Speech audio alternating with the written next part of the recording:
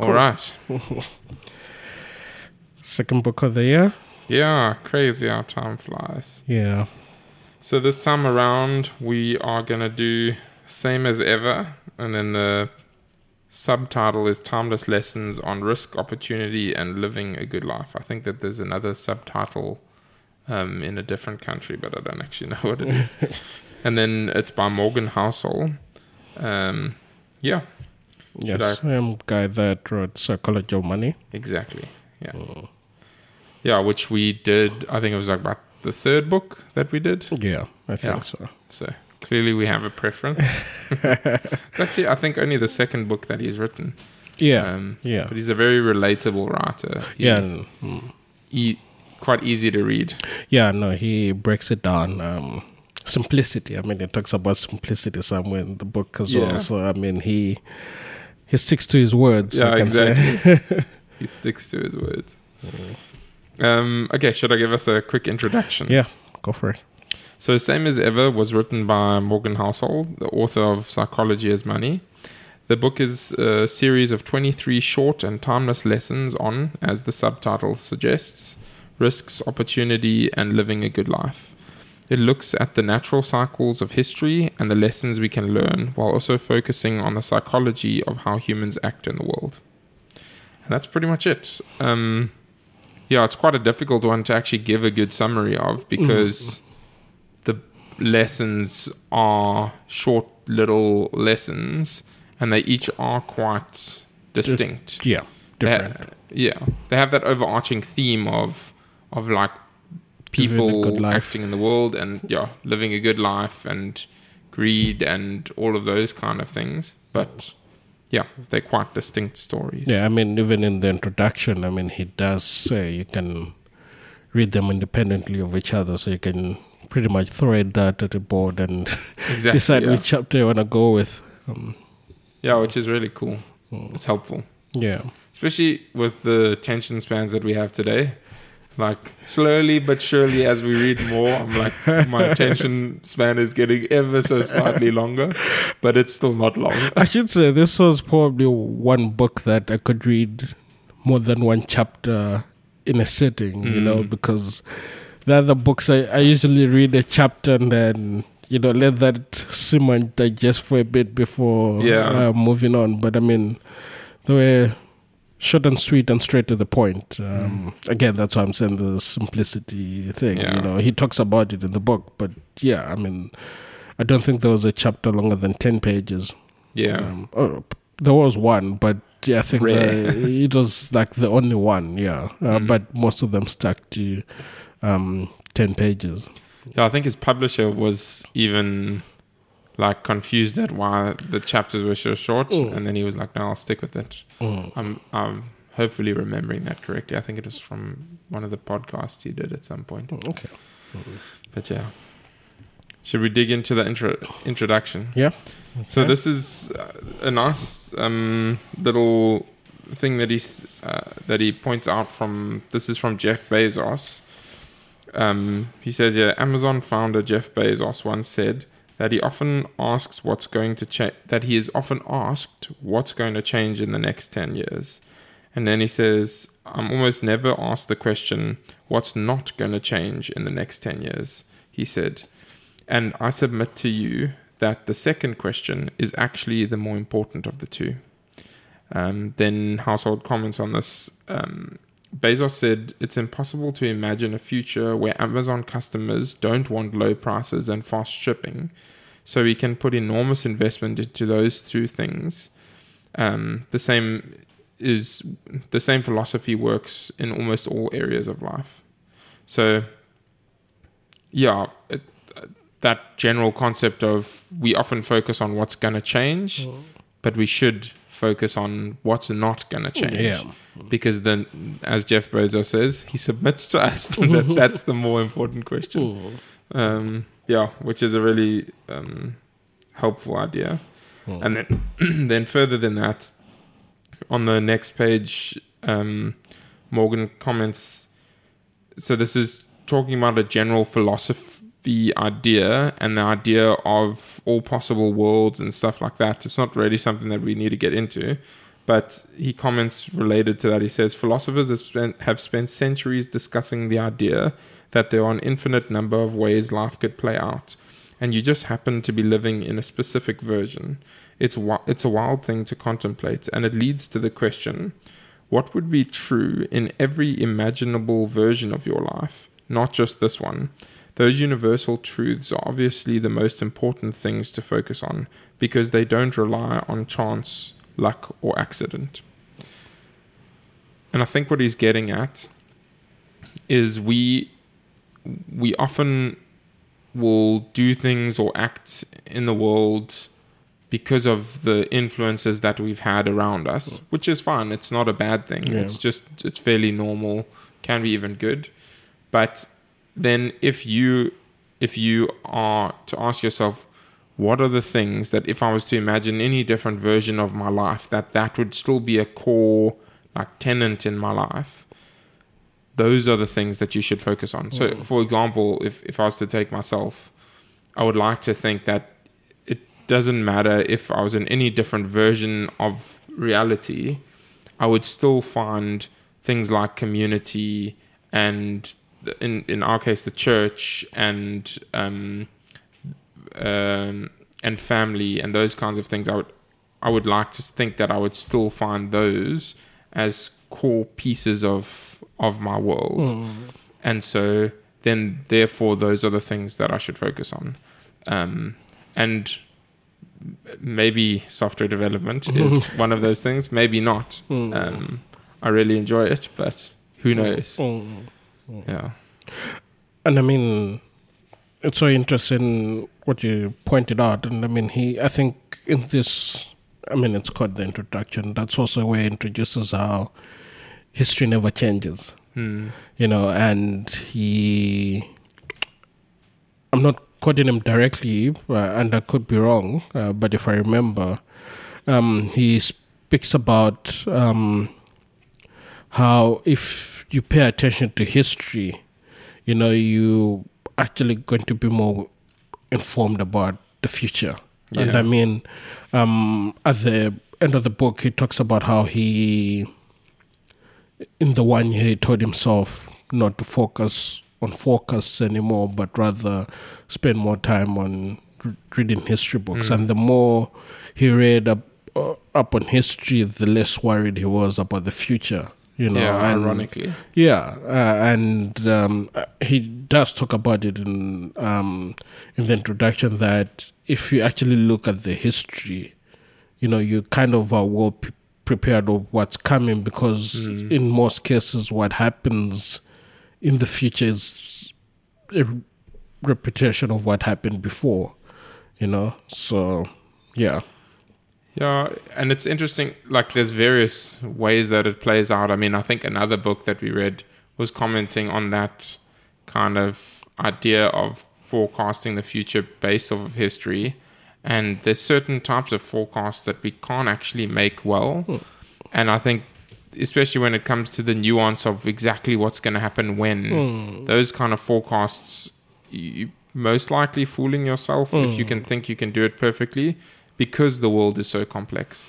But when it comes to sort of more standard things, and that's, I think, what he tries to focus on in this book, like things like the fact that humans will tend to be greedy, or things like you will be surprised by what happens when if you think you know what's going to happen, you'll be surprised. Like that's. Those kinds of things are core pieces of reality, and so then, yeah, those you can more easily forecast, and hence again why he introduces Bezos there, saying the more important question is what's not going to change, because like you said, then that allows you to predict well, not necessarily on the micro level, but on that larger scale. Yeah.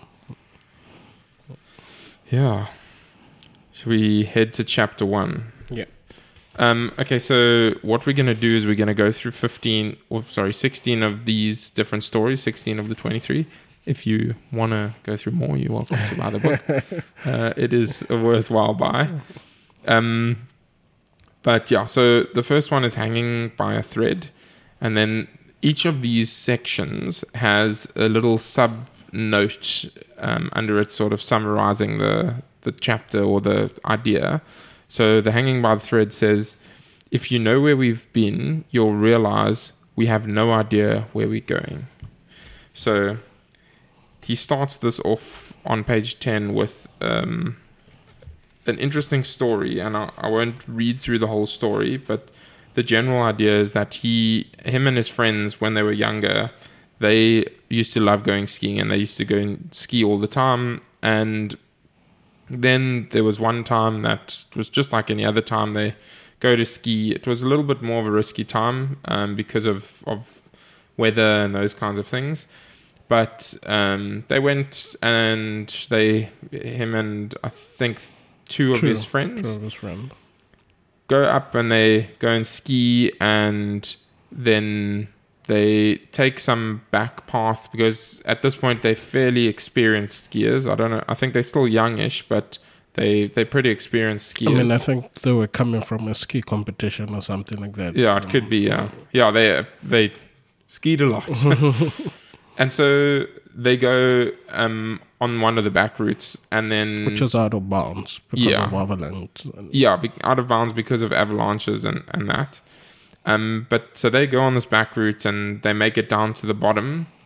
And then Morgan decides that they like, cool, we want to go and do it again. And that was before he had said, did you feel that? Because he was actually caught in one on his... A small... on his way down, but managed to get himself out of it. Yeah, like a mini avalanche. And then they all get to the bottom, and then he essentially says to them, well, they say, like, we want to go again, and then he's like, no, I'm going to skip this one out, which I don't think was normal for him. Yeah. So, long story short, unfortunately, the two of his friends pass away because they go again, and then there's a massive avalanche and that. And then, based off of that, he says, then I began wondering, why did I ski the backside with them once that morning, and then decide on the second run, a decision, and then decline on the second run, a decision that almost certainly saved my life. I've thought about it 1,000,000 times, and I have no idea. He repeats again, I have no idea. There's no explanation. I didn't think it through. I didn't calculate the danger. I didn't consult an expert. I didn't weigh the pros and cons. It was completely a fluke, a random and thoughtless bit of dumb luck that became the most important decision of my life, far more important than every other intentional decision I've ever made or will ever make. And yeah, he says on page 13, he makes a comment that events compound in unfathomable ways and that. And if you take those two statements, the idea that the decisions that you make have lasting impact that you can't forecast. It could be that you make a decision and that causes your death, and it's nothing that you could have planned for. In this case, arguably, like, they could have been like, okay, well, there's an avalanche. There was like a mini avalanche, and it was more dangerous and risky and things. But still, he declined to go. It wasn't really a major thing at the time, and then turns out to be one of the most important decisions of his life.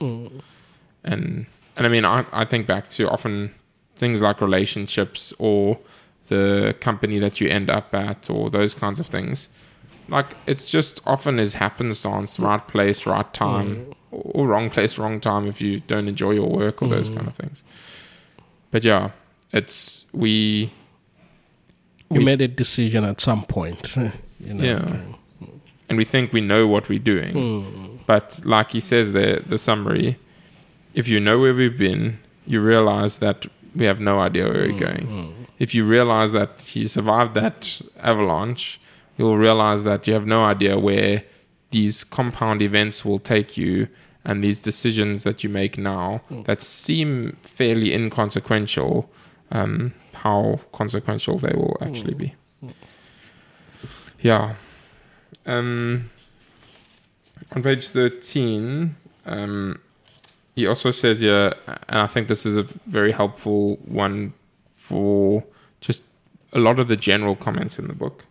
He says here, base predictions on how people behave rather than on specific events. Predicting what the world will look like 50 years from now is impossible, but predicting that people will still respond to greed, fear, opportunity, exploitation, risk, uncertainty, tribal affiliations, and social persuasion in the same way is a bet I'd take.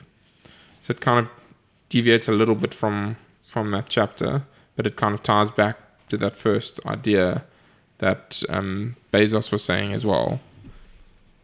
He knows people always want faster shipping. They're not going to want slower shipping. Yeah. And so you can put a lot of time and effort into that because it's a safe bet to take. People aren't going to change their minds on Yeah. yeah. That reminds me of once upon a time when we embarked on a phone stand and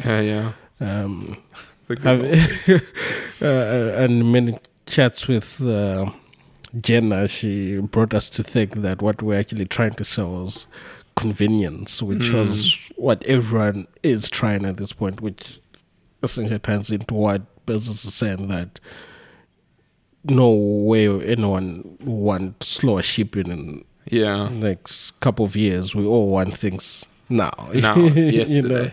Not that I don't see it as a good thing, but it's just how the world, the direction in which the world is going, unfortunately, Yeah. It is. But yeah. And that's why books like this are helpful, because they kind of recenter your ways of thinking. We often talk about a lot of the books that we read, they are not necessarily very new, fresh ideas. It's sort of different ways of reframing a reminder. Yeah. I mean, we said that last month with the other book that, I mean, it didn't give us any new ideas or things that we've never thought of, but it just was in a different perspective. Those ideas that we've always had, we've always known, and things that we agree with as well. Yeah. But they were just never detailed at that level for us to have that, actually focus on them more, it's quite interesting. Again, going back to what you're saying here, the whole, wanting things yesterday thing. It's an idea that we know and, we all possess, sadly. It's been said again, and you're like, the truth in that is, striking. And those are things that, like, it's not going to change. Yeah. Something very drastic would have to happen for something like that to change on a global level. It could change on an individual level, but on a global level, it's unlikely that people aren't going to want things right now and want more than they wanted yesterday. I mean, it talks about later in the book about how companies always strive for efficiency, but they don't know that, a small deviation to that can cause a halt of the whole system that was once thought of as the most efficient system. And you strive for efficiency without being control over the moving parts that actually allow for something to be delivered. And I mean, think about even for Jeff Bezos, what if there's I know we're moving into electric, but what if there's a fuel crisis all of a sudden? Yeah. Then it'll be hard for him to deliver things overnight. But again, they bought a lot of electric cars recently. I know that you mentioned that. That's why I mentioned that. Electric trucks. I think it's by Rivian. Anyway, somewhat irrelevant. But yeah, that's why I mentioned to say that there can just be a change in something. That as much as that's what your business is built on and strives to do that, if just one of the moving parts slightly deviates, then that changes the whole course of action, unfortunately. But yeah. Yeah, no, I think we will touch on that. Yeah, I'm sure we will. Again, then going on to the next one. So that's the risk is what you don't see. So this is got a really good story, but just to give the summary before, we're very good at predicting the future, except for surprises, which tend to be all that matter. I think it kind of ties a little bit back into the previous chapter. They kind of overlap in their idea. But yeah, so then the story that he gives here, or one of the stories is about an astronaut. And so the summarized version is that they're busy testing a space suit, and they go into space, or like just before you get to space, so they're like right on the cusp, and then that's a really dangerous mission because it's back in 1961. So they go and it's on a balloon flight. So I mean, it's not as dangerous as rockets and that, but still. So they test out the spacesuit, and everything goes really well, and they make it to the cusp of space, and then they come back down, and then they land safely in the ocean. And then it says, he landed safe. He landed in the ocean as planned, where the helicopter was to pull him to safety. But there was a small mishap. While connecting himself to the helicopter's rescue line, Prather, which is his name, slipped, falling into the ocean. This shouldn't have been a big deal, and no one in the rescue helicopter panicked. The spacesuit should have been watertight and buoyant. But since Prather had opened his faceplate, he was now exposed to the elements. Water rushed into his suit, and he drowned. So you go through all of this planning, and you achieve this incredible accomplishment, and then bam, out of nowhere, something goes horribly wrong that you couldn't have predicted. And it's just, that's the kind of thing that happens for good or for ill. It happens. Yeah. Yeah, I think just before you move on to the next point, I mean, later on that same page, it goes, a financial advisor, Carl Richards, says, risk is what's left over after you think you've thought of everything. And which is exactly that. It's like, for the mission at hand, they had thought of everything. The suit was airtight and all that kind of stuff. And upon landing, I mean, he was like, okay, I'm now done. I'm not on solid ground yet, but I'm back on Earth and everything. I can actually open my, faceplate. You know? And just because there was an order, that was the easy entry for that. Something that they hadn't thought of. You know? I mean, to think further, to me, when I read that, I'm sure now they have some sort of quick release of the suit to just fall off. If made, with that. But again, at the time, the mission was to survive going just before to leave the Earth's atmosphere and back. And what was the one thing that was supposed to happen? The suit needed to be airtight. You know? And if you think about it, if something enters an airtight thing, it has no room to escape. But they didn't think of that. If water was to enter the suit, then, to get rid of the buoyancy of the suit. Like he says, we aren't good at predicting the future. We think that we are, or I mean, he says we are very good at predicting the future. It's like different situations you can and can't be. But even in those cases that we are good at predicting the future, there's the surprises. There's the risk defined by that guy. The things that we don't think of when we've thought of everything. Yeah. Okay. Expectations and reality. So that's the next sort of chapter story. And it says that the first rule of happiness is low expectations. I think this is one that I would like to drill into my head until I pass. Like, it's just something I've got to keep reiterating. Because if we get that right, then live much happier lives.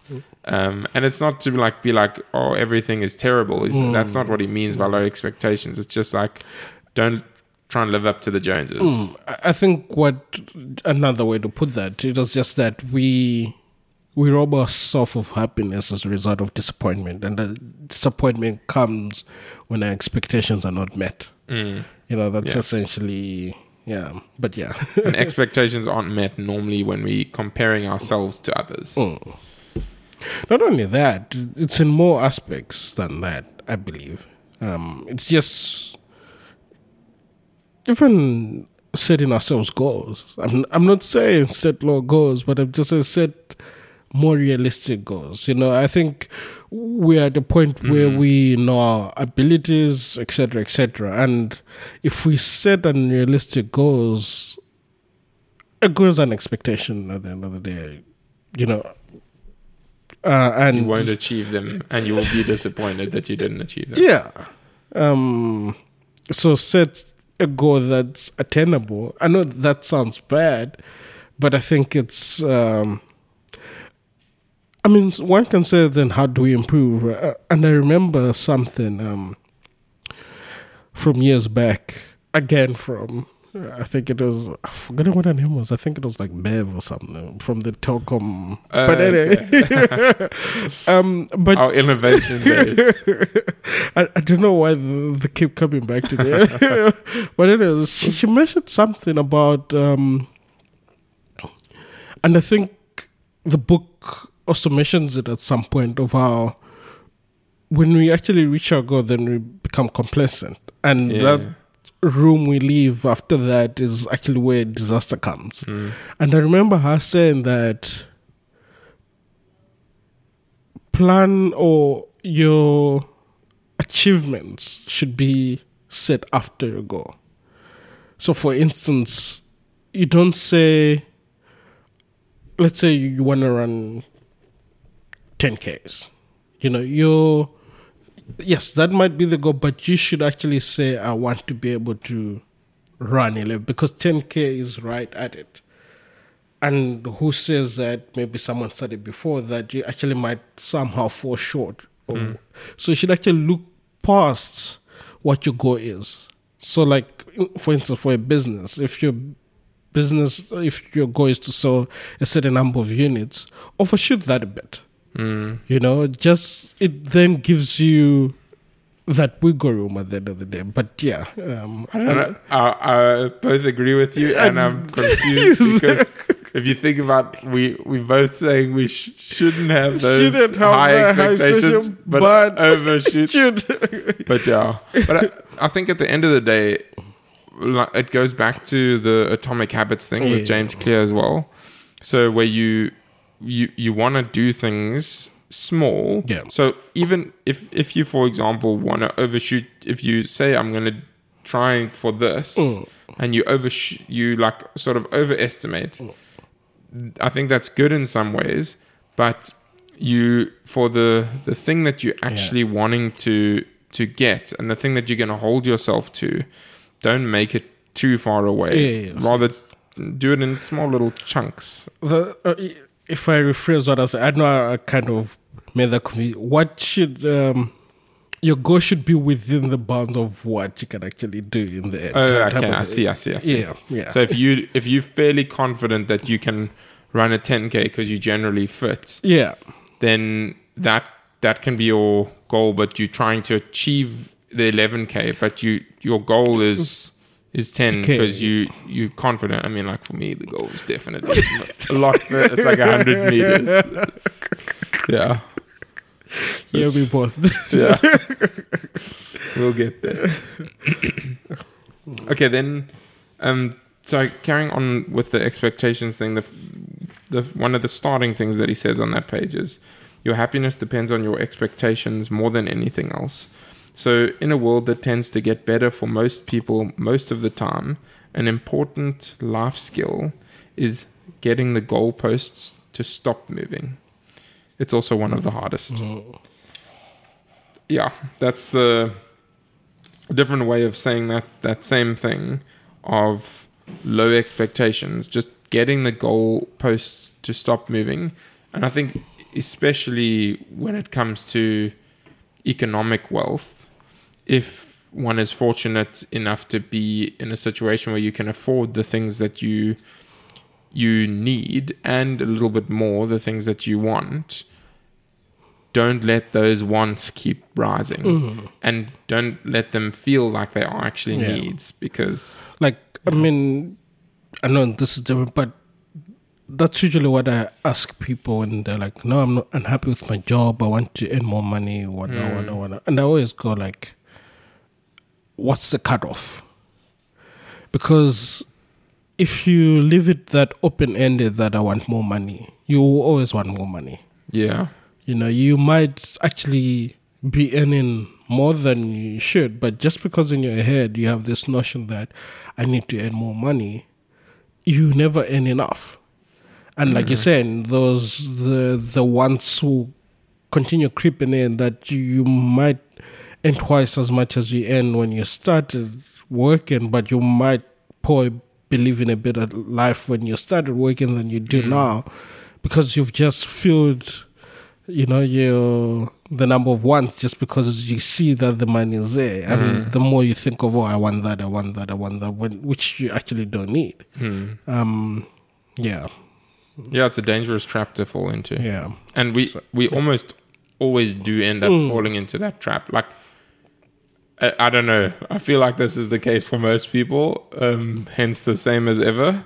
But I know for me, for sure, it's something that I have to constantly work on. Like, I have to constantly remind myself, like, okay, like, just check the level that you are wanting to be at, and try and keep that consistent, and try not to, like, if you get more money in, then like either invest it or like give it away or something. But don't just like keep on rising your standard of living forever. Like, get it to the point where like you don't have to live in. Oh, Peter Singer might disagree, but you don't have to live in sort of a poverty or things like that if you can afford not to. But don't go and like paint your walls with real gold or something. Like, it's just that's where I draw the line, at least. So use silver to paint your walls. Gosh. I disagree with James. I kidding. I wouldn't. What's called? So on page 31, there's a related thing that Peter, I don't know how to pronounce his surname, but Peter Kaufman, CEO of Glen Air, one of the smartest people you'll ever come across, once wrote, "We tend to take every precaution to safeguard our material possessions because we know what they cost. But at the same time, we neglect the things that are much more precious because they don't come with a price tag attached. The real value of things like our eyesight, our relationships, our freedom can be hidden to us because money is not changing hands." Yeah. Like I often say, it's another helpful reminder. When we think that something is valuable, we must just take a step back.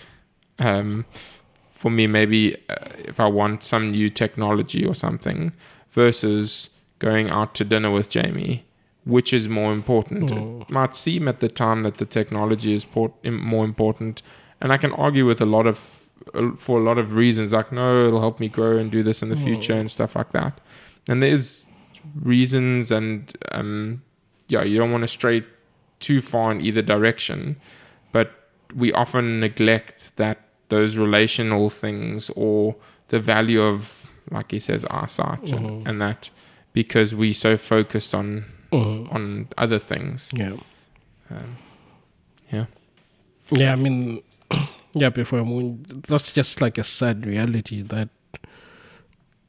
something comes across as important just because there's been an exchange of money. You know, like that's what's deemed more important than, like you said, like you fostering your relationship than you saying, I need this because, it might be true, but at the same time, it might actually not be the case because you actually have other technologies that can easily do the same thing that, they can do.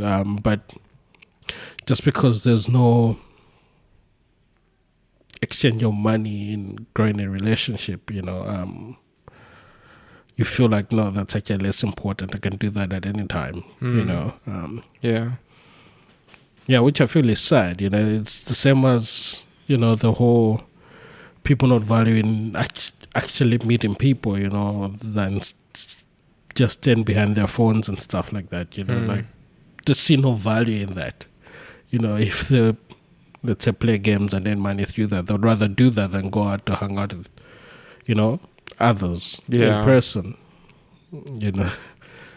There's the comedian, I'm trying to remember his name, Kevin James. So he's got a new thing on Netflix, and he gives this funny sort of example that what you were saying reminds me of. There's his son, I don't know if he's joking about it or if it's actually real, but he's basically saying like, so his son convinces him his son's been playing a lot of games and he's trying to get his son to stop playing games and then to do like exercise out in the world. Eventually his son convinces him to buy an Oculus, like one of those virtual reality headsets. So he gets the virtual reality headset because his son says like, no, like it's very cool because it's 3D and then you can do all these exercises and stuff like that. And so I can keep myself healthy like that. So then eventually he comes across his son and his son's just like standing blankly in the kitchen with his Oculus on. And then he stands for a bit and then he moves his hands around and then he sits down. And he stands a bit and he moves around and then he sits down. And so Kevin's like, what on earth is like happening? And he's like starting to get annoyed with his kid because he's like, he said that he's gonna use it for exercise, and then every now and again he gets up and then he moves his hand around and he gets excited because he's like, oh, he's gonna exercise, but then it's not. Anyway, long story short, it turns out that he was just, all that he was doing is in the virtual reality game, he was pretending he was playing as a cashier in the game. And he's like, why couldn't you just get a job in real life and do that in real life? Be a cashier in real life, but you want to play the game instead.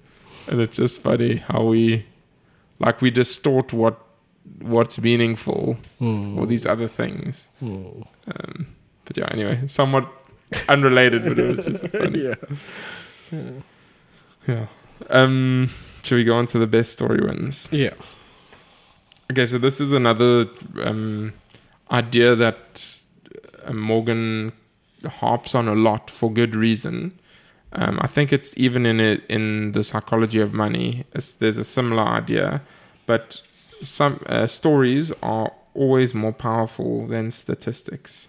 So he says there on page 51, the best story wins, not the best idea or the right idea or the most rational idea. Just whoever tells a story that catches people's attention and gets them to nod their heads is the one who tends to be rewarded.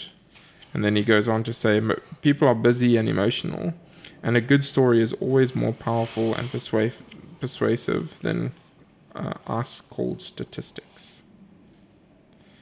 Yep. I don't think we want to believe that that's true.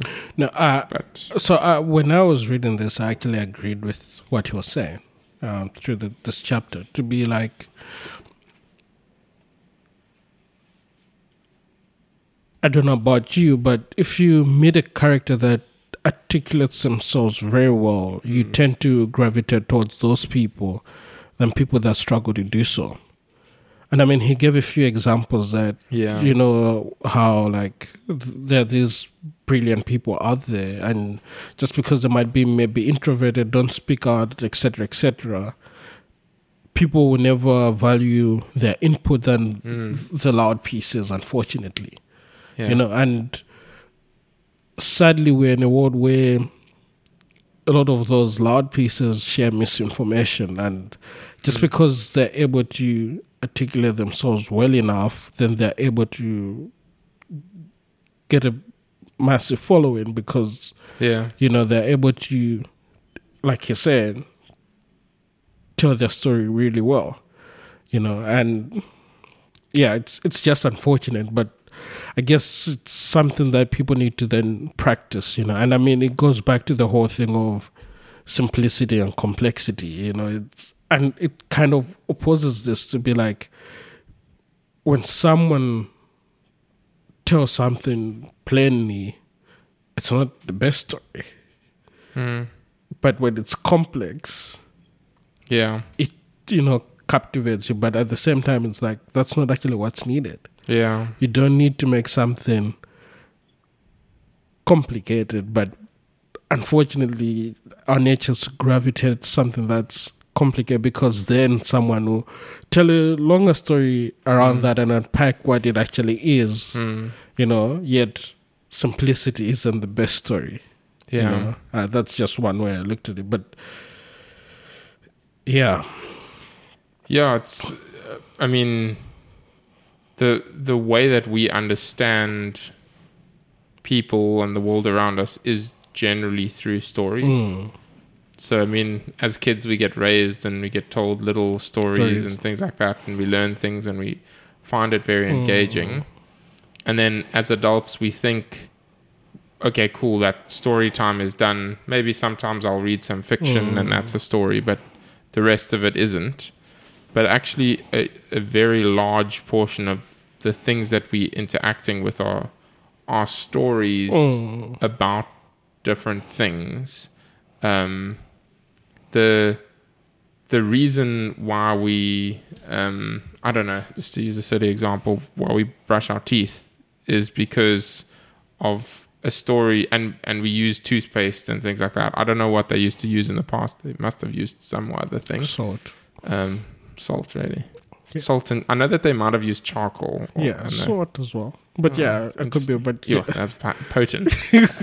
But the reason why we do certain things, maybe brushing teeth isn't a great example, but is because we told a story about the different aspects of it.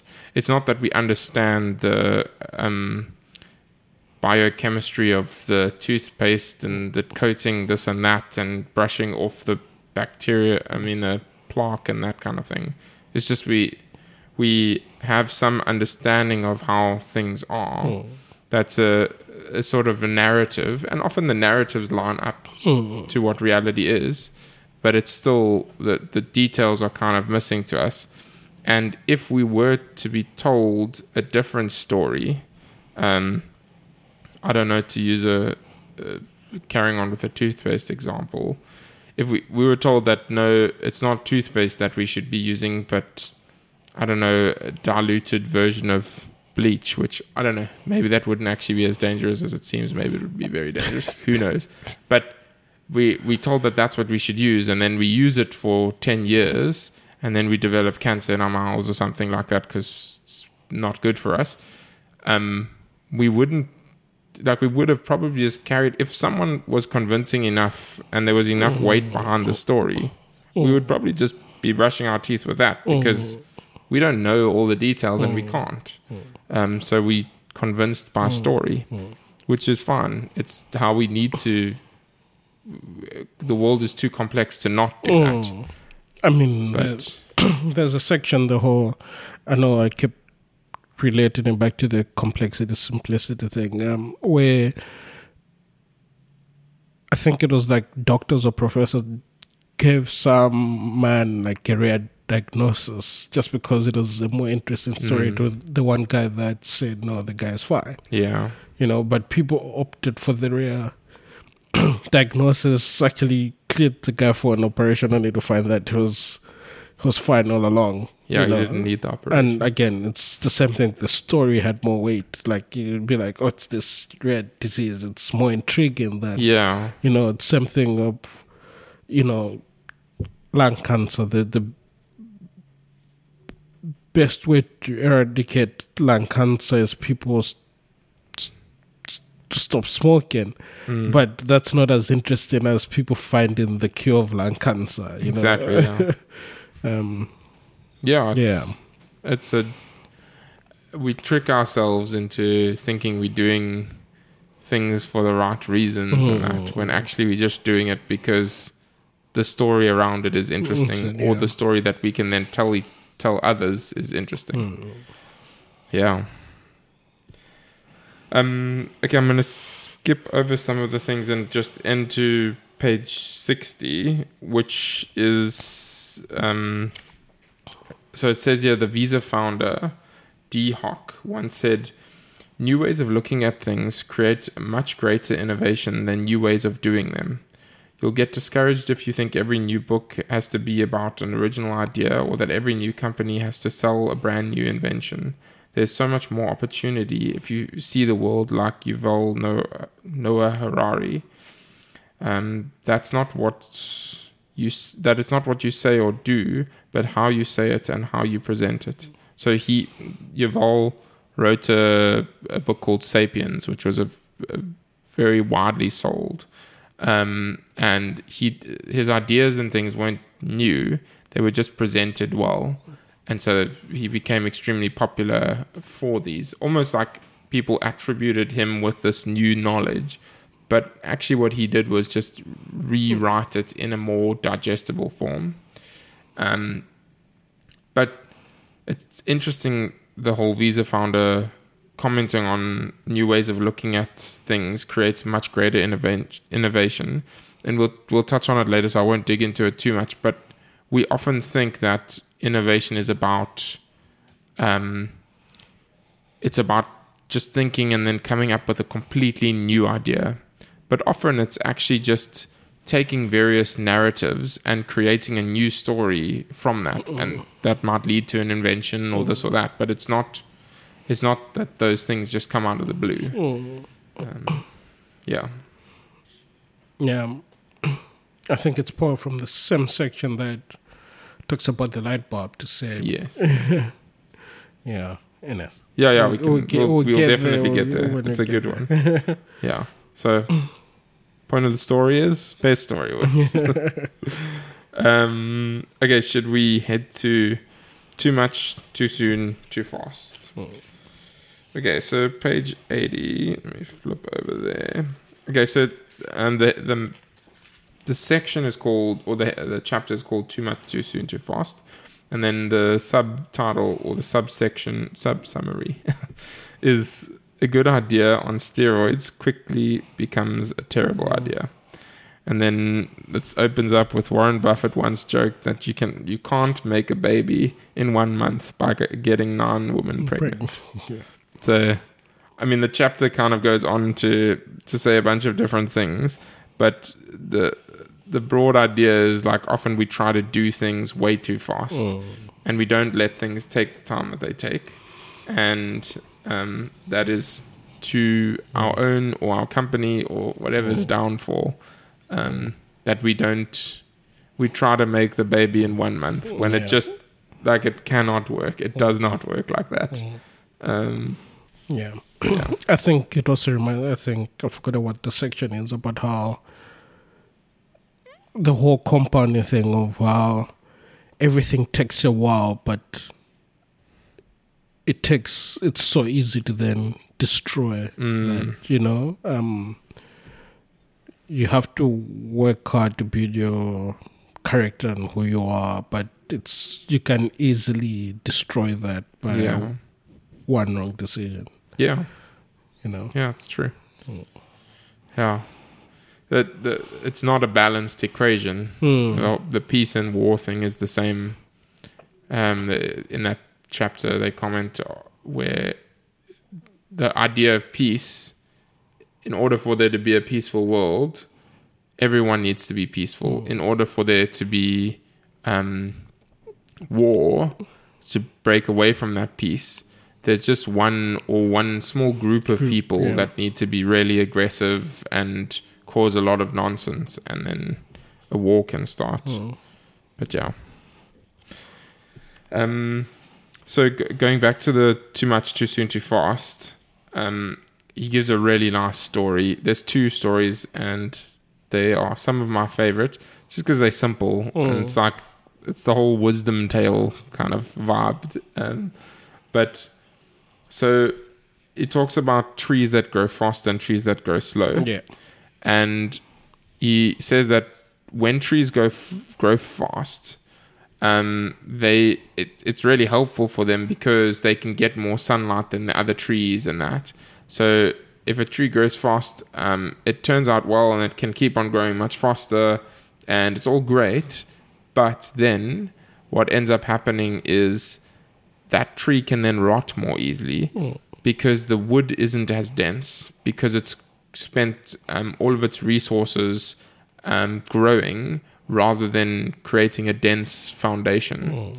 Whereas if you compare it to oak trees and things like that, the whole idea of an oak tree, small seed, and then over time it grows into this massive tree that's normally very sturdy and stable, and oak wood is expensive because it takes so long to grow. But it's also like prized because of the fact that it's so dense. And the reason it's so dense is because it takes that time. It doesn't try and rush things. And then it ends up being a really hardy tree, which humans can then cut down. But so he says that story, that idea of the opposite of too much too soon, but just, again, letting things take the time that they take. And then he goes on to another story, which I think is really helpful as well. With the fish. Exactly, yeah. So I don't know if you want to tell it. No. But yeah, I mean, so that fish story is, apparently you can put fish into warm water and cold water. And if you put them into cold water, they will grow slower. And if you put them into warm water, they'll grow faster. And what they did was they did an experiment of sorts. So they put some fish in cold water, put some fish in warm water. The fish in cold water grow slower, fish in warm water grow faster. And then they took those fish and they put them in, I guess, a normal temperature water. And then they ended up growing to the same size. But the fish, I can't remember what the stats were, but something like the fish that were in the warm water, i.e. the ones that grew up faster, died 20 to 30% faster or earlier than the ones who were in the cold water.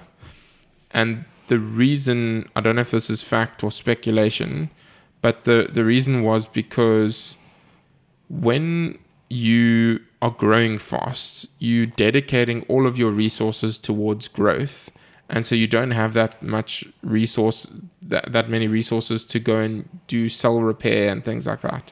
But then for the fish that took the right amount of time to grow, or grew slower, they could then focus more on cell repair and things like that, and so they don't end up forming, I guess, whatever the fish equivalent of cancers and those kinds of things are, because they have, again, a more sturdy base to work off of. So the moral of the story is take cold showers. Cold plunges, you know.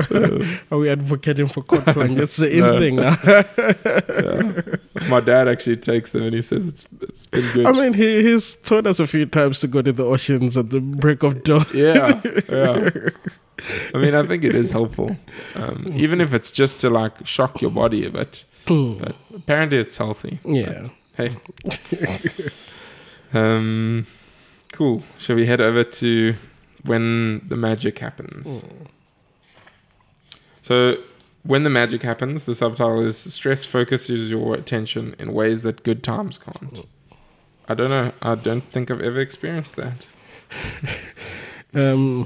Yeah, I mean, they did list down a few examples that, I mean, if you think about some of the greatest innovations came in times that were not so pleasant. The Great Depression in that 1930s. Yeah. I think the ideas that it's trying to put, if you're in a level of stress, you enter some sort of survival mode, you know, and which doesn't happen when you living comfortably. I think when you're comfortable, you become complacent, etc., etc. And you know, but yeah, it's quite interesting idea. Yeah, I think we often want to fight against the stresses and that of the world, where it's not. I think the constant stress is dangerous. Yeah, no, true. But having that bit of stress can actually be really helpful. Finishing off a project or doing different things. Yeah. Deadlines, hey? Yeah.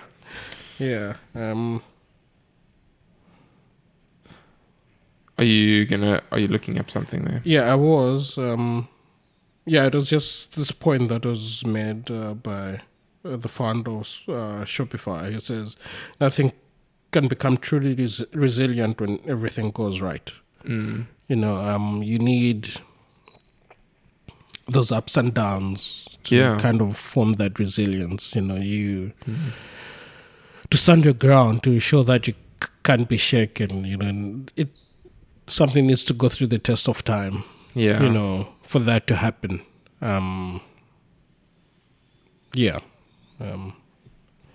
Because we can't. If we don't go through those difficult things, then we aren't able to build up that like tolerance or know-how or whatever it might be to be able to withstand those kinds of things in the future. And then if we can't withstand them in the future, then we'll fall at those times. So, in order to be resilient, you have to face difficulty. It seems like it's just a natural law. Yeah. Should we head to overnight tragedies, long-term miracles? Yeah. So I think this was part of that chapter. So I'll start off with the part of the chapter that you were referencing earlier. I'll start off with the summary though. So good news comes from compounding, which always takes time, but bad news comes from loss in confidence or a catastrophic error that can occur in the blink of an eye. So, yeah, like you said earlier, and it's a good point to remember because reputations and those kind of things are very hard to build up, but can be taken away very, very quickly. So, yeah. I mean, I think there was somewhere where he lists a few companies that, you know, were doing so well and just one thing and they went in disarray, you know. Yeah, and it's like the Amazons of their day kind of size companies. It's not small companies. Yeah. But yeah. The quote here from Yuval Noah Harari is also here on page 130. To enjoy peace, we need almost everyone to make good choices. By contrast, a poor choice, by just one side, can lead to a war. And then Morgan comments, the idea of complex to make, simple to break is everywhere. Yeah, like we were speaking about earlier. All right. Should we? Yeah, and I mean, even the line that comes after that, the idea of complex to make and then simple to break, it goes about how construction requires skilled engineers and demolition requires only a sledgehammer. And there's lots of examples like that. Yeah. Yeah, building things is difficult. Destroying them is easy. Hook up explosive and everything is flat and, you know, it took years to build. Even building the explosive is complicated and blowing it up is easy. Yeah. The next one is tiny and magnificent. So when little things compound into extraordinary things. And there's a few little comments that he makes on the first page. So the one is a 2010 Yale study showed that one of the leading causes of increased obesity is not necessarily people eating larger meals. It's eating more small snacks throughout the day. And then he says, most amazing things happen when something tiny and insignificant compounds into something extraordinary. Yeah, I don't know how many times we've touched on the idea of compounding and small things, and I still don't think I put as much into that idea as I should. But I think even with us, like the whole idea of us starting to read and doing little things like that, and then that slowly leading to the podcast and getting better at reading over time, both of us. And I think those kinds of things, it's not like there's anything incredible about what we're doing, but those small things compound into something that's really helpful. Which is just, it's a very cool thing to see retrospectively, but difficult to believe looking forward. Yeah, it's again, it seems so. It's just so like the discipline that it comes with it. Knowing. There've been a few times where hacked a few things, but it's just there's no incentive. There's a chapter of incentives, but there's no incentive for us to read through the books. But it's like we want to actually read and get through the books. And there've been some books that I'm like, okay, this is probably not for me, and I've actually ended up enjoying.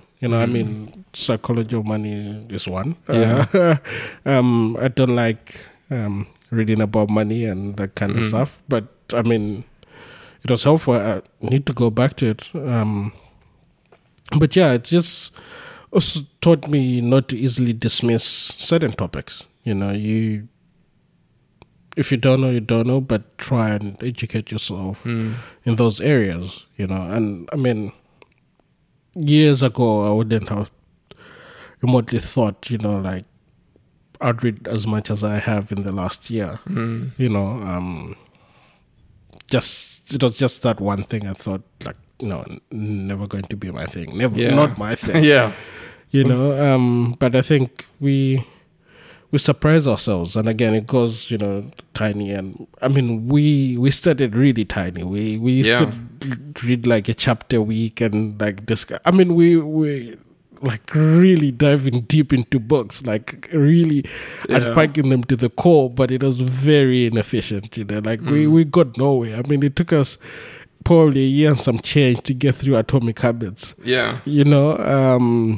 Same with 4,000 words. I think we did 2 books. 4,000 weeks, sorry. Yeah, it took us, I think, 2 years to do 2 books. Yeah, and we're like, nah, something's gotta change.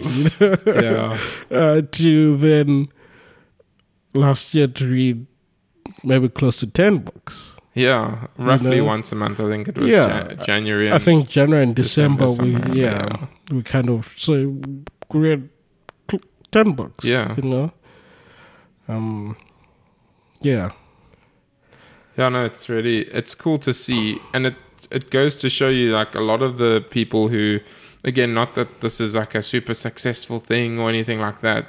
We're more doing it for keeping ourselves accountable, which is really awesome. But reflecting on people like Jeff Bezos and those kind of people, it genuinely doesn't seem like they are like absolutely extraordinary people. They're just people who consistently, over and over and over again, all the time for decades, push the ideas forwards slowly and incrementally, and they try and drive on the core things that humans tend to do, and that, and then often that's the thing that gets them to their, with luck and all kinds of different things. But it's just that compounding that gets someone that is actually a normal person into a position like that. I don't know if it was The Psychology of Money or a different book that commented on Warren Buffett's wealth and how like the vast proportion of his wealth came from his last couple years because of compounding. And now he's known as, he was never doing like terribly as far as I understand, but it's the reason the rewards came only years after. Exactly. And it's not the thing is it's not like he's some mastermind price predicting machine. He's just like, okay, well, if we look on this at a broad spectrum, what's going to happen to the market? Okay, I'll put my money and leave it there for a long time. Last comment on it is that I think that they were saying something like I think it was in this book, the Warren Buffett and Charlie Munger, a lot of the things that they invested in, they still have those same investments. Like years and years later, they still, I mean, Munger's now passed away recently, but they still have their company, I think it's Berkshire and Hathaway, still has those same investments in companies like Coca-Cola and that. I assume they still have Coca-Cola. And they've just kept them for ages. Yeah. Yeah, and I mean, sugar water. I don't know if it was this chapter where it talks about how such people that are in for the long run actually are not as famous as this new age of investors that you see now that play the market, because that's what people are into, like the instant gratification, the instant reward, the long-term investments, Yeah, we want those dopamine hits. Yeah. Yeah. Should we go on to the next one? Yeah. Okay, so the next one is Casualties of Perfection. The thing it says here is, there's a huge advantage to being a little imperfect. So on page 118, they also say here, psychologist Amos Tversky once said that the secret to doing good research is always to be a little bit underemployed. You waste years by not being able to waste hours. A successful person purposefully leaving gaps of free time on their schedule to do nothing in particular can feel inefficient, and it is, so not many people do it.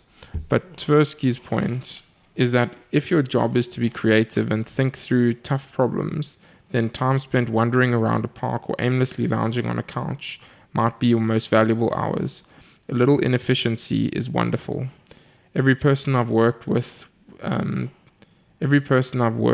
comes back from vacation saying some variation of the same thing. Now that I had some time to think, I've realized ... With a few days to clear my mind, I figured out ... While I was away, I got this great idea ... So, yeah, just the idea of blocking out our time perfectly and never having time to just think is actually probably less helpful than having that flexibility. Yeah. I think, like, reading this, I mean, it's I guess on a business perspective, it's hard for you to tell your boss and whatnot to be like, I need to block out 3 hours a day just to think and whatnot and do nothing, But I mean, like, reading that, it was interesting to say we do figure out things way outside of our core working hours. I mean, there are times when you're like, I know I've had instances where I'm getting ready for work and like not knowing that you're thinking about this problem, and then you're like, oh, this might be a solution. I'm not, that's not my core hours. I cannot then go back to work and log those hours that I was showering, and my showers usually take this, and all that, But that's encouraged and frowned upon than you actually coming forward and be like, I'll take this time to think about the problem at hand. Yeah. Yeah, it's something I need to get better at, is just giving. I love doing things, and so I don't give myself that much time to think, just because I always want to do the next thing or do the next thing, which is cool and it's good. But the problem with it is then you don't have enough time to actually think over things and to reflect back on things and to try and process them properly. Like, I mean, one of the things that you said earlier was this is one of the first books that you can read multiple chapters and feel like, cool, you can actually read through them because they're short enough. And then you made the comment of, for the other books, you sort of read a chapter and then you have to think over it because it's a longish chapter. And to me, that's actually a thing that I'd like to be able to get better at. Because what I'll do is I'll read and then I'll either like put the book away and then I'll do the next thing. But I often won't allow myself time to think over it, unless it's something like this, where, but again, this is more doing something. And so it's not that none of the ideas get absorbed, but a lot fewer of them, and you're able to make a lot less interesting connections if you're able to make more interesting connections if you give yourself the time to think. Okay, one last comment on the casualties of perfection. This is sort of unrelated to the book, but I think for me it was a cool analogy. So I often don't like to wash the dishes because it's washing dishes. And when I do wash the dishes, I do an extremely thorough job of it. And it takes me maybe, like, say there's like a full basin of dishes. It'll take me like maybe an hour to do the dishes, which gives more resistance because I know that I'm going to be standing there for an hour doing the dishes. And I'll like rinse the plate before I wash it with a sponge because I don't want to get the sponge too dirty and all kinds of things like that. And I used to justify it because it's like, okay, well, I mean, like if you get the sponge dirty, you're going to have to throw away more sponges, and like it's just sift to have things be dirty. And then Jamie is the opposite. She like washes the dishes in like an unbelievable speed. It's like, it's actually impressive. She doesn't particularly enjoy washing the dishes, but she's not bad at it. She's just like, it's like, yeah, it's fine. I'll do the dishes. So we try and do like 50-50, but I stand there for like an hour and she stands there for 10 minutes and we get the same amount of dishes done. And her dishes often are, and she knows this, her dishes often aren't as clean as the dishes that I've washed, because obviously I've spent way more time. But I've lately been reflecting on it and I'm like, I'm literally wasting my life washing dishes, because most of the time the dishes that she washes are perfectly fine, and maybe there's like a little speck of something that you could just like scratch off or something, but it's that like they're clean. It's not like they like extremely dirty. They just like have the little speck every now and again, every third plate or something like that. And I'm like, I realize like, what am I doing? And so I'm still slow at washing dishes, but I'm faster, and I've learned from my wife. Oh gosh. And it's the same with folding clothes. I was listening to one of the guys on YouTube, the Primogen, and he was saying like he used to spend ages folding his clothes perfectly and packing them neatly and stuff. And then he realized one day, like, what am I doing with my life? Like, I'm spending so much time and effort on doing this thing and being perfect, but it's adding nothing to my life, like nothing. it's not, in my analogy, it's not like the cleaning of the dishes for the extra 50 minutes is gonna not get me sick or something like that from the little speck of dirt. Jamie's lived up to the same age that I am. She's healthier than me at this point. And so yeah, I think that there's a lot of those kind of things where we could do that 80-20 rule, where we can put a lot less effort in for the same result. Casualties of perfection. Yeah.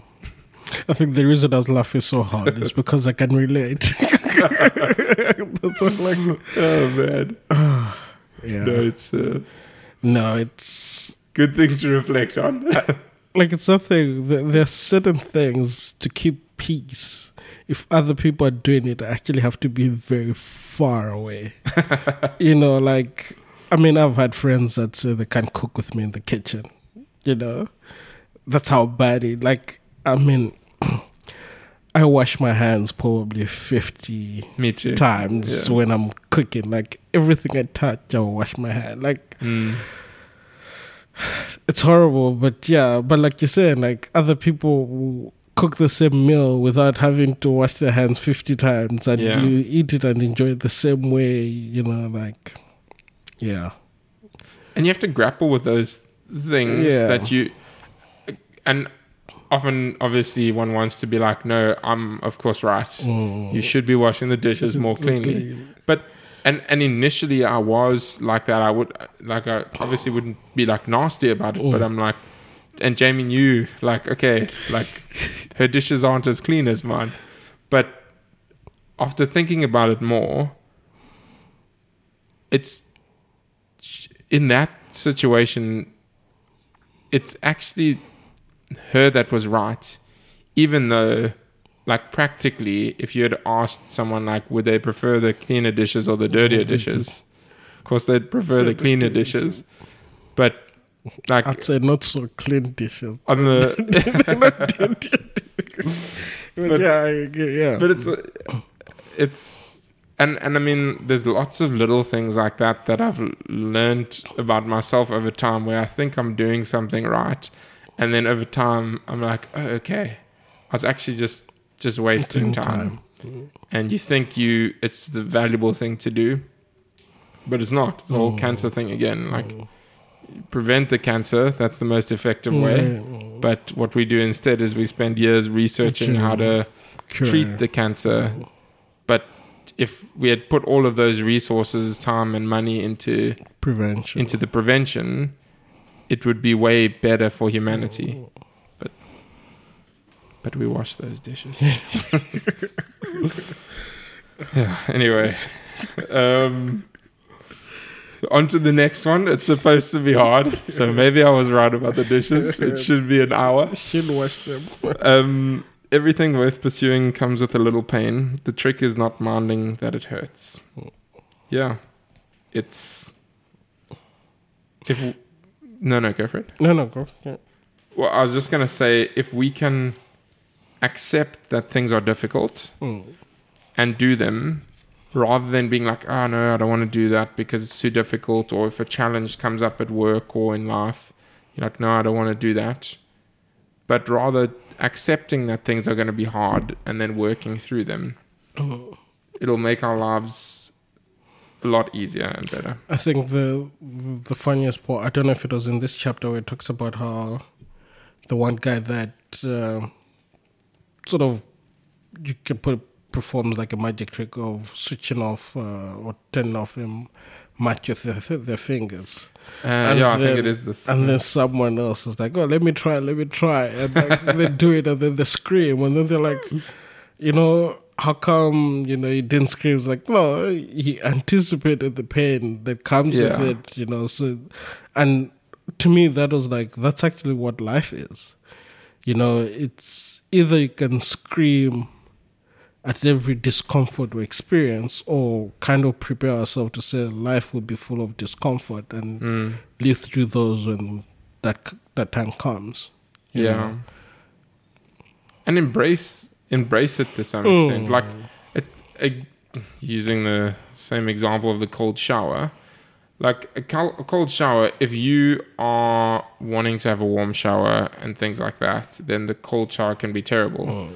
But if you embrace it and you're like, well, I'm doing this for the betterment of my life and things like that, then embracing a cold shower becomes not so bad. It's not that it's super easy. It's going to be hard. Yeah. Like showering in cold water is not fun. But it can be made easier because you can, like you say, you anticipate it. It kind of goes back to the how emotions are made thing, where you get your brain aligned with what's going to happen and expecting that, it's not going to be super easy all the time. That's fine. Yeah. On page 126, he's got a note from Charlie Munger.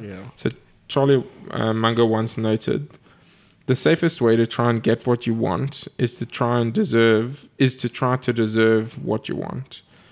It's such a simple idea. It's the golden rule. You want to deliver to the world what you would buy if you were on the other end. Yeah, I mean, like, I think that's a lot of things in life. We tend to make them way more complicated than they need to be. But it's how do you become successful? Well, do things that are of value, and you'll most likely become successful. Whatever that means. It's maybe you're an actor and you get good at acting and you on a show that people enjoy. Maybe you build a product. Maybe you write software. And if you pursue trying to become amazing or something like that, you're probably going to fail. But if you pursue something that you're like, I would really want this thing, and then you go for that thing, whether, again, it's creating something or acting or whatever, then most likely people will also enjoy it because you worked on it, you accept that it's going to be difficult, and you created something of value. You put in that effort, but we often just want to make things easy. Yeah, but I don't know why. Shortcuts. I mean, I think it's this book where it talks about that one story of there was a long route or perceived to be a long route, and someone suggested a shortcut, and that actually took months longer than the 4 days they were trying to cut off. You know, like hundreds of people died or something like that. And we as humans, always opt for the path of least resistance. But like chapters, it's supposed to be hard. Yeah, it's like the that idea of if it seems to be good to be true, it probably is. And ironically, at the same time, sometimes it is way better than it seems, but only if you've let it compound for like years and years and years and years. Then you can look back and you'd be like, oh wow, you're surprised at the exponential growth and compounding of what happened. But if you expect instant stuff, then aside from like instant gratification from Instagram or something like that, you're probably not gonna be satisfied. Okay, The Wonders of the Future. The subtitle is, it always feels like we're falling behind and it's easy to discount the potential of new technology. So this is the one about the light bulb that you mentioned. So I'll just read a little bit about Edison. So I think he has an interview with one of the Post editors, and then essentially he gets to the point where he says, or where they say, you believe then that the next 50 years will see as great a mechanical and scientific development as the past half century? The Post queried Edison. Greater, much greater, he replied. Along what lines do you expect this development? They asked him. Along all lines. And then Morgan comments, This wasn't blind optimism. Edison understood the process of scientific discovery. Big innovations don't come at once, but rather build up slowly when several small innovations are combined over time. And then on the next page, it says, for Edison, for example, didn't invent the first light bulb. He just greatly improved upon what others had already built. In 1802, 3/4 of a century before Edison's light bulb, a British inventor named Humphrey Davy created an electric light called an arc lamp, choosing charcoal rods as a filament. It worked like Edison's light bulb, but it was impractically bright. You'd nearly go blind looking at it. And it could only stay lit for a few moments before burning out, so it was rarely used. Edison's contribution was moderating the bulb's brightness and longevity. That was an enormous breakthrough, but it was built on the backs of dozens of previous breakthroughs, none of which seemed meaningful in their own right. That's why Edison was so optimistic about invention. He explained, "You can never tell what apparently small discovery will lead to. Somebody discovers something and immediately a host of experiments and innovators are playing all variations upon it." There's on page 142, a last comment is, it says, the same thing today. Google Maps, TurboTax, and Instagram wouldn't be possible without ARPANET, a 1960s Department of Defense project linking computers to manage Cold War secrets, which became the foundation for the internet. That's how you go from the threat of nuclear war to filing your taxes from a couch. A link that was unfathomable 50 years ago, but there it is. Quick comment about TurboTax. There was a funny YouTube thing where it's funny and sad. Apparently in America, TurboTax is actually, they've got like a free version, but most people pay for it. Okay. Because TurboTax, the government was like, no, you have to make it a free version because the public legally is supposed to be able to file taxes. And then the government's been trying to like create programs, software programs for it and all kinds of things. And anyway, the point of the story is you can watch the YouTube thing on TurboTax at some point, and it's interesting. But those different inventions like Google Maps and Instagram, they basically, you would have never predicted that nuclear war, therefore Instagram. Like, it's just not, you're not going to ever make that connection. Yeah. And so, the wonders of the future are hard to predict. It's not whole like correlation, causation type of thing. Yeah. Hard to get the correlation, or like you think that it's the cause, but looking back, you're like, you can tie them up, but looking forward, you don't know. Is it correlation? Is it causation? Yeah. And then another interesting comment. So obviously he wrote this book, and so he has some comments on writing and stuff. And this was a interesting one on page 143. The book is far more than what the author wrote. It's everything you can imagine and read into it as well. I think that's a great comment, because it's the same with most things, where the discussions that you are having, or the books that you're reading, or the shows that you're watching, or the experiences that you're having, aren't only what they are. They are also what you, based off of them, what you link to and what you piece together and stuff like that. So the thing that quote was trying to pull at, I think, is you have these different innovations like nuclear bombs and stuff like that, and then other people come across those things, and then they build on that to end up making even more incredible things and more incredible things. An example is ChatGPT.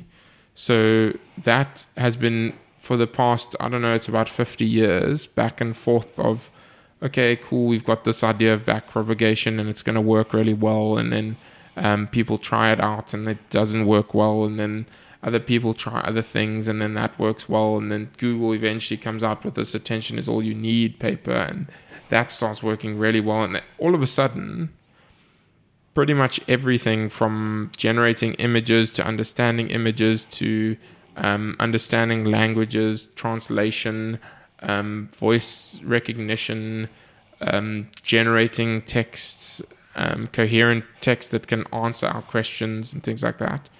All of that, all of a sudden, bam, like it's all here now.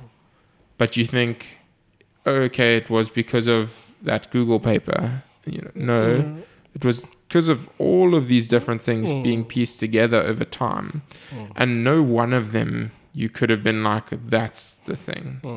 And then you get to ChatGPT and you're like, oh wow, this is something like super important. But it's not, it wasn't like they went from zero to nothing. Yeah. They were building on all of these like sort of random pieces. I mean, same with the last book we did, the research of how emotions are made. It's like there've been years and years of research on this thing. This is not the first time research has been done in this area. But just because this is one that's been well presented, and people tend to gravitate to be like, oh, you were the first one to actually do research in that area. Yeah. Yeah, it's not her idea that how emotions are made. It's building on a bunch of people. But again, it goes back to I think they said the same thing about Darwin and that, like, he's not the first person to come up with the idea of evolution. It's actually all a bunch of things that happened before, but he presented in a way that was palatable. Same with Yuval Noah Harari. So now you get it, Peter. Now you get it. No, the next section on 152 is now you get it. So I should say, before we get to now to that one, I wanted to say there's the other one, harder than it looks and not as fun as it seems. That was also a good chapter, and that talks about how we always think, the summary of it is the grass is always greener on the side that's fertilized with BS. As they put it. But one of the story, it talks about how the one guy was complaining about how things are not going so well in his company, and he said it's probably better the competitor's company. And the guy's response was like, no, the only reason you're able to identify those things is because you're in that system. If you were to find someone in the other system, they probably would tell you the same thing. So it's very easy for us to think something's better if we're not in that situation, or in that environment. I also thought that was an interesting chapter. It was a very short one. It was like 4 or 5 pages. I think that it's just helpful to think about that when you're looking for something better. Is it really going to be better? Because most of the time it's not. And it's not to say that you should never go and try, the classic example is like going overseas or those kind of things. Maybe it is actually for you in that particular situation, but for people in general, they often think it's going to be way better, but it's just going to be different. It's going to have problems still, different problems maybe, but it'll still have problems. And so we need to be realistic when we're looking at like what we want for the future and what we expect it to be like, because from the outside everything looks all rosy. And once you're on the inside, he says the line like, then you know how the sausage is made. And obviously the sort of joke there is that sausage is normally just made of like random scraps of things just chopped up and put in a Mixed together. in a little, I don't know what it's called, but yeah, yeah, and I mean, when we're in a certain company, we know how the sausage is made, and we know the messes that go into things, and then everyone else is like, "This is great" when they're eating the sausage, but like, it's not always that rosy. Yeah. Okay, then, so now you get it. 156. So it says here, nothing is more persuasive than what you've experienced firsthand.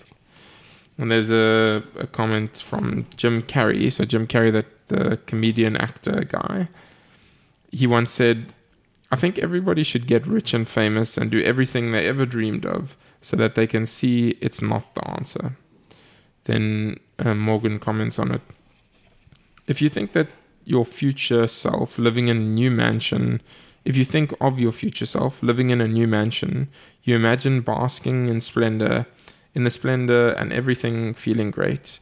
What's easy to forget is that people in mansions can have the flu, can have psoriasis, I don't know what that is, become embroiled in lawsuits, bicker with their spouses, feel wrecked with insecurity, and annoyed with politicians, which in any given moment can supersede the joy that comes from material success. Future fortunes are imagined in a vacuum, but reality is always lived with the good and the bad taken together, competing for your attention. You might think that you know how it'll feel. Then you experience it firsthand and you realize, okay, it's more complicated than I thought. Yeah, especially with the wealth thing, we always think it's going to be better, but unfortunately not. Yeah. Can we go on to time horizons? Yeah. Okay. Okay, so 162, it says, time horizons, saying I'm in it for the long run is a bit like standing at the base of Mount Everest, pointing to the top and saying, that's where I'm heading.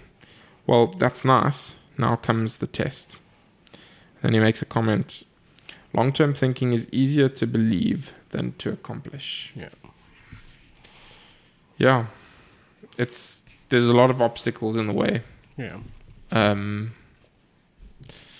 It gives a few like family idea and things like that. You need to be aligned with the people around you, work colleagues, family, all of those kind of things if you want to have career success. And he gives a few of them. But yeah, I mean, naturally, I think we know that it's a lot easier to say I'm in it for the long run. Yeah. Than when your, I don't know, marriage gets difficult or your work gets difficult or something like that. At the first sign, you're like, I'm out of here. Exactly. Yeah. Which is sad. Yeah. No, I think what caught me there was on 164 about patience is often stubbornness in disguise. Yeah. You know, like, I'm like, oh, you know. Yeah. I thought I was patient. Others viewed as being stubborn. I mean, I've been called stubborn a few times, so I think I guess I know where it comes from. Yeah, it's easier to confuse the two. You think that you are being patient when you're actually just being stubborn. It's, yeah. Got to watch out for ourselves. Yeah. Yeah, towards the end of the chapter on 166, he says, another point about long-term thinking is how it sways the information we consume. I try to ask when I'm reading, will I care about this in a year from now, in 10 years from now, in 80 years from now? It's fine if the answer is no, even a lot of the time. But if you're honest with yourself, you may begin to steer towards the more enduring bits of information. And then later he says, permanent information is harder to notice because it's buried in books rather than blasted in headlines, but its benefit is huge. It's not just that permanent information never expires, letting you accumulate it. It also compounds over time, leveraging off what you've already learned. So, yeah, the title, again, is Time Horizons. And when we are dealing with different things, we don't really often think about the long term and the implications of what we're doing right now and what they are for the long term. And so we'll hop jobs often, or we'll do this or that. And in reality, there's nothing specifically wrong with going from one job to another, especially if it advances the career or life in the way that you are aiming to. But if you're just doing it for more money or those kind of things, when you don't particularly need more money, if you do, then fine. Like, go to the job that gives you more money if you desperately need it. But if you don't desperately need it, then assess, is this really the impact? Is this really going to have the impact that I want it to have? Or am I just consuming Twitter instead of, I don't know, reading about Plato or something? Most of the time we're just consuming Twitter. Yeah. And there's valuable information there on Twitter or whatever, but it's just you have to sift through so much to get the valuable information that, is it really worth it? Hard to say. Yeah, I can't advocate. Yeah. Okay, should we go through it for the last one? Yeah. Trying too hard. Yeah. This is, also one of my favorites. I think before, I forgot, have we gone past the incentive one? Yeah. I think it's, I'll tell you, 149. Yeah, I just wanted to speak quickly about it, how it was quite interesting how it spoke. You'd be surprised what people are willing to do for the right incentive. I think for me that was, I mean, I've always known, but I've never thought about it in that much depth, And I mean, it talks about how, was that one drug dealer a chapo who would be like, find people preparing for a wedding, and they would tell the father of the bride to be like, "Oh, I'll pay for the wedding," and expect that person to say terrible things about him. Just won't happen. He pays for the wedding, and then they basically celebrate him, even though they know that he's the drug lord, basically. But it's because he did something nice for them, and so then the incentive is to be nice back to him. Yeah. And so they have his back, even though on a broader scale. And I mean, it even goes on to say not all incentives are monetary. They're even like culture incentives, and we overlook those. But I just wanted to circle back to that because I just thought it was a good idea, like one of the best points that he put across, and if we reflect truthfully on things, I often think, not often, but I sometimes think about like terrorism and that, and if I would be able to be a terrorist, given the right, in that case it would be more cultural incentive, where you brought up in a certain environment, and you brought up to believe that if you do this, then it's for the better of your beliefs and that. And like that's how your mind is shaped. And it's tempting to be like, no, I could never be. And sitting here now, I'm like, I can't imagine ever even conceiving of being capable of doing something like that. But given the right cultural incentives and like background, being raised in certain ways and things like that, would you really be any different? And I mean, like most of the time we think of people like terrorists and that as being the worst of us, murderers and terrorists and things like that. And and it's quite possible that your average person in the wrong situation could end up being a terrorist. So it's incentives. Yeah. To question why we do the things that we do. Okay. Trying too hard. So, yeah, again, like I said earlier, I think this is a really, really good one because it's the same idea as the compounding and the overcomplicating things and that. So trying too hard, it says here, there's no points awarded for difficulty. Yeah. And then he says, let's discuss an enduring quirk of human behavior, the allure of complexity, intellectual stimulation, and discovering things that are simple but very effective in preference to things that are complex but less effective. So, or discounting the things that are simple, not discovering, sorry. Discounting the things that are simple but effective in preference to the things that are complex but less effective. So I don't think we'll discuss it much, but because we already did a bit with the cancer thing.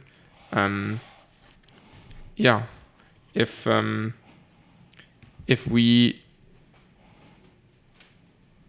are thinking about the things that we do, often we try extremely hard for things, and at the end of the day, I mean, if we go back to the idea of software development, both you and I are software developers, and if we look at that, and if you worked for a week on something and it was extremely difficult to figure out, and eventually you figure it out and that, and at the end of the day, the result is like a button that you can click.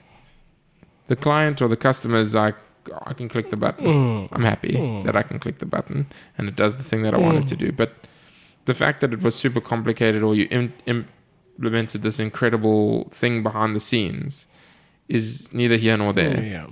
And sometimes you have to implement that like really difficult thing. But very often what we'll do is we'll overcomplicate things because we want to sound fancy. But it's just unnecessary. So try and prevent the cancer rather than cure it, because that's the more helpful thing to do. I mean, for those doing cancer treatment stuff, don't stop. But we need that too. But it's more focus on the other side is a really good idea. Sorry, there was actually one last one. I forgot about the last wounds heal, scars last. So that's the last chapter, and then he says, these are two questions that he gives. What have you experienced that I haven't, that makes you believe what you do? And would I think about the world like you do if I experienced what you have? And that reminds me of the terrorist idea. Like, what things have you experienced that shaped your reality? And if I had experienced those same things, would my reality be shaped in that same way? And it's difficult to say. Now, I read that section of the book, and I feel like I do agree, because like this is actually on like personal reflection. I feel like my mindset 15 years ago and my mindset now are very different. And this is as a result of me. I mean, I've spent close to 12 years in SA. And like, I know that there's certain things I do now that are a result of me living in this country. And the way I think about certain things has changed from if you had to ask me the same thing 12 years ago. So I do believe that. And again, it's the same as shared experiences. People that have shared an experience, traumatic or not, relate better than people that have never experienced that at all. And that experience is what the scar is. It's that constant reminder of what you've been through. And yeah, I mean, I agree with him that if people, and I mean, it's the same as kids, not even kids, adults raised in different parts of the world, there will be differences. And that's because the experiences are different. but then have those, or you can have people from two nations move to one country and then have their kids raised in, the same space. Their kids would be more similar, more alike, because they were raised in the same environment. Yeah. Regardless of who their parents are. Yeah. It's true. That's just my thought on that. Yeah, we're shaped by the world around us. And there's no way around it. We are like human beings that live in community and do things around other people in relation to other people. And so the cultural incentives are massive. Yeah. It's a fascinating idea. And Morgan would say it's the same as it's always been. Same as ever. Yeah. Yeah. So any last reflections, Peter? No, just grab yourself a copy and read the book. I don't think we do most of these books the justice they deserve, but we try. Yeah. So, yeah, you can grab yourself a copy and read it for yourselves. And, yeah, maybe just be reassured of some of the thoughts you might already have. It's, like I said, it's not always about new ideas. It's about adding to the well of knowledge that you already might have. Yeah. Or just being exposed in a different way so that you can make new connections and have those, in quotes, innovative thoughts. Even though they're not completely new, they are still building in interesting ways that are helpful. And I think that having these kind of discussions helps with that because we're forced to think through them and try and hash out thoughts.